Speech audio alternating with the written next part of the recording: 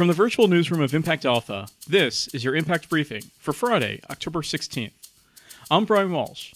Today, we welcome back Imogen Rose Smith and David Bank for a quick roundtable from ESG to Impact. Hi, Imogen. Hi, Brian. Hi, David. Hey, Brian. And we'll meet this week's Agent of Impact, the Nigerian activist Aisha Yesufu, who has been part of that country's protests against police brutality. But first, here's what you need to know in impact investing. What a difference some poll results make. Just a few weeks ago, some investors were fretting about higher taxes in a potential Biden administration. Now, they're eyeing a potential blue wave of opportunities in green energy, electric vehicles, healthcare, and education. See Impact Alpha for more on the new meaning of pro-business. The energy disruption is here. This year, global energy demand will drop by 5% and CO2 emissions by 7%. Oil producers have slashed investment and written down $50 billion in assets. COVID has upended the annual energy forecast of the International Energy Agency, which lays out 4 scenarios through 2050. Even the most ambitious may not decarbonize fast enough. Investors are pushing for action. This week, investors representing $20 trillion launched a campaign called Business Ambition for 1.5 Degrees, aimed at 1,800 high-emitting companies. Another effort, Climate Action 100 Plus, is pressing companies to align with 2-degree scenarios. Legal and General Investment Management, one of the most aggressive asset managers on climate, says it will vote against directors at companies that don't step up. Later, our roundtable will talk about ESG and impact investing, but U.S. investors still have some catching up to do on environmental, social, and governance investing, one of the fastest growing sectors in finance. Europe, Canada, and Asia all lead the U.S. in ESG adoption. A staggering 94% of European investors use ESG as part of their investment strategy, compared to 65% in the U.S. And here's a new twist, an impact litigation fund. Aristata Capital will back lawsuits that advance social and environmental goals, and can collect big settlements and awards. Capricorn, which manages money for the billionaire Jeff Skoll, jumped in with £10 million. That's about $13 million. Now it's time for our featured conversation. ESG is the hottest trend in finance, with capital inflows to environmental, social, and governance funds this year already topping last year's record totals. But when investors consider that the top 5 holdings of ESG ETFs, that's exchange-traded funds, are Microsoft, Alphabet, Procter & Gamble, Apple, and Home Depot, some are wondering what all the fuss is about. ESG funds appear to have outperformed the market as a whole this year, but just as they've arrived to the big time, they're under fire. David, what's going on? Brian, well, ESG funds have outperformed, and it's almost become conventional wisdom that they have lower risks. But that's mainly because, I'm sure Imogen will remind us of this, they were largely out of oil stocks, which have tanked, and into high tech, which has done very well in the pandemic. But they haven't had a lot of actual environmental and social value. So that's why the active fund managers are touting impact as the next frontier, finding companies that actually are tackling the big challenges and investing in them. Sometimes those are smaller and mid-cap companies, not like the top end of the Dow and the S&P that you mentioned. And in some cases, managers are actively shorting companies that might be on the wrong side of history, like fossil fuels or sugary foods or what have you. This focuses much more on the corporate strategies for their products and services and not just on their own operations.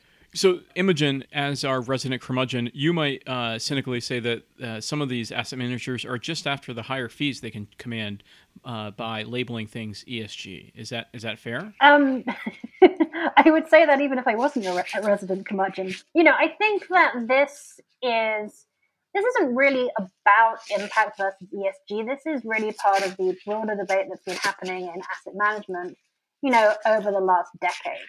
So, we had until COVID, and even within COVID, the stock market has been remarkably resilient. So we've had sort of a decade-long bull market where active management has not outperformed and has not justified its fees and has not been valued. So what you've seen, and you've had the ascent of ETFs and other passive products.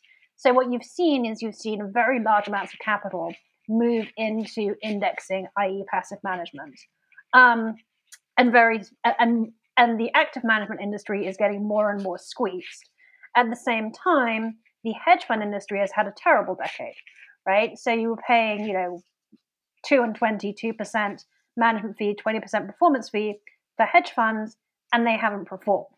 So there's been this realignment within the broader asset management industry into passive management. And one of the things that came out of that's ironically one of the reasons that you've seen a lot of these passive managers embrace ESG is because it was a way to differentiate themselves, right? Like one passive manager looks a lot like another passive manager if what you're doing is investing in the S&P 500. So if you can come up with a version of a fossil fuel free index or whatever it is, then that is a way to differentiate yourself and attract capital.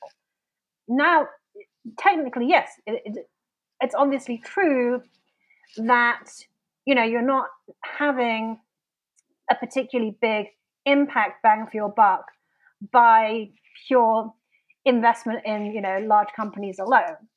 But I think that when you start sort of promoting active management, the issues become much more nuanced. A, yes, it is more expensive. B, yeah, David's entirely right. The reason that these funds have outperformed on the indices and on the active side is in large part because they weren't invested in fossil fuels. Now, you could say that's the point, right? And that we're moving away from fossil fuels and the market is solving that problem. But the other issue is like, it's not like short selling is that easy, right? It's not like, you just pick the bad companies, short them, away you go. Short selling is incredibly hard and most people aren't very good at it. So I don't know why we should assume that impact managers are somehow going to be amazing short sellers.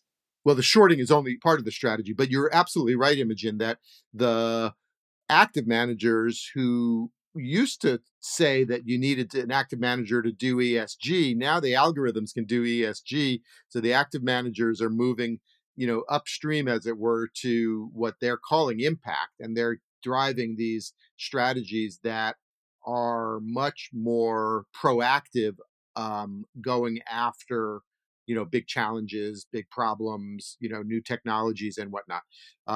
Now the question again is a slightly different one.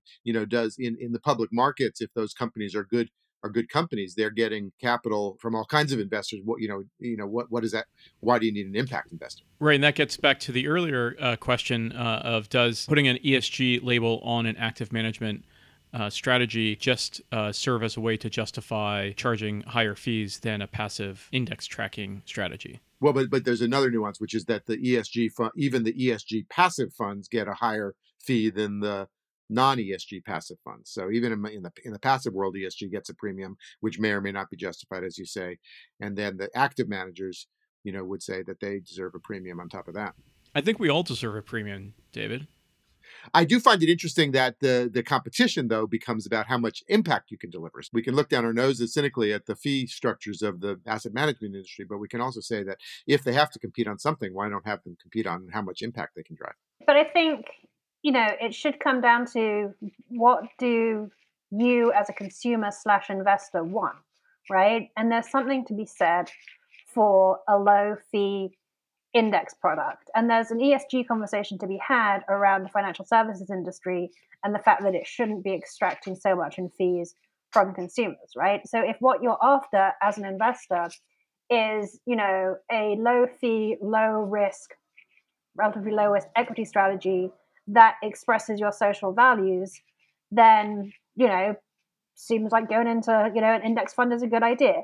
But you're expressing your social values as long as your tracking error, so-called, from the benchmark is not more than some tiny amount. So you're basically trying to say we want to still be part of the broad market. We just want to be slightly less polluting, slightly less exploiting, and you still are exposed to the fact that the systemic risks of climate change and everything else are still baked into the market that you're basically tracking. But maybe, again, if I'm investing my 401k, maybe that's not such a bad thing to do, right? Like maybe I should be doing more. Maybe I can do more with proxy voting. Maybe I can do more as a consumer. Maybe I shouldn't be putting all my money into high fee, more volatile and more liquid strategies to achieve maximum impact, right? So it depends. Again, as always, it depends over what time horizon you're talking about, because if you think that you're going to be invested for, say, pensioners, drawing down their pensions in 20, 30, 40, 50 years, then maybe you actually need to think about what the world's going to look like in those out years. And here we are again, Imogen. Is that what you're laughing about? Yeah, no, you're not going to make the argument that all defined benefit pension plans should be full-on impact investors, because they need to keep an eye out for how the world's going to look in 30 or 50 We'll see. years. Good luck with that one. All right, well, however it turns out, we will cover it in the digital pages of Impact Alpha.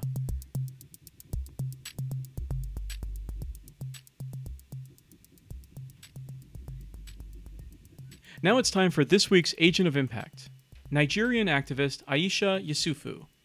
Protesters in Nigeria have demanded for an end to the Special Anti-Robbery Squad, or SARS, which is accused of police brutality, harassment, and extrajudicial killings. Yesufu emerged back in 2014 as a leader of the Bring Back Our Girls movement, which worked for the return of the 200 girls abducted by the terrorist group Boko Haram. This week, Yesufu went viral on social media, protesting in front of police, fist in the air. Like Black Lives Matter in the US, Nigeria's activists are fighting for freedom and rule of law and conditions in which they can grow and thrive. I'm petrified. I'm worried. And for me, I'm looking at it. Look, they should not think this is the normal protest that they have seen before. The government should not use high-handedness. The government should be a human face. Come out, eat the humble pie. Yesufu is in her 40s, considered an elder in a women and LGBTQ and youth-led movement. Here, she articulates their plight. So there's a difference. And these are youth who are educated, who have been deprived by their nation, whom we haven't given enabling environment for them to thrive. Yet, in their own little niches, they are finding places and they're thriving, they're working hard. And we come after them because we do not understand that the generation is different from ours. Protests are spreading worldwide, exacerbated by the COVID crisis. It's a critical moment. Please, don't get distracted. Focus on the issue. You are doing so great. You've woken up, you found your voices, and you have even given us also voices. That is what is most important. End SARS now. SARS must end. And we must have a great nation. Period. Nothing else matters. See our profile of Aisha and all of our Agents of Impact on Instagram, @ImpactAlpha. That's going to do it for your Impact Briefing this week. You can read all of these stories at impactalpha.com. Subscribers receive the brief and full access to Impact Alpha, including subscriber-only Agent of Impact calls. Go to impactalpha.com/subscribe and use code BRIEFING100 for $100 off. Thank you for listening, and thanks to David, Imogen, and our producer Isaac Silk. I'm Brian Walsh, Head of Impact for the fintech company LiquidNet. If you're listening on Apple Podcasts, please take a moment to rate and review the show right now. It really helps us reach more listeners. And make sure you check back next week for the latest impact investing news. Till then, take care.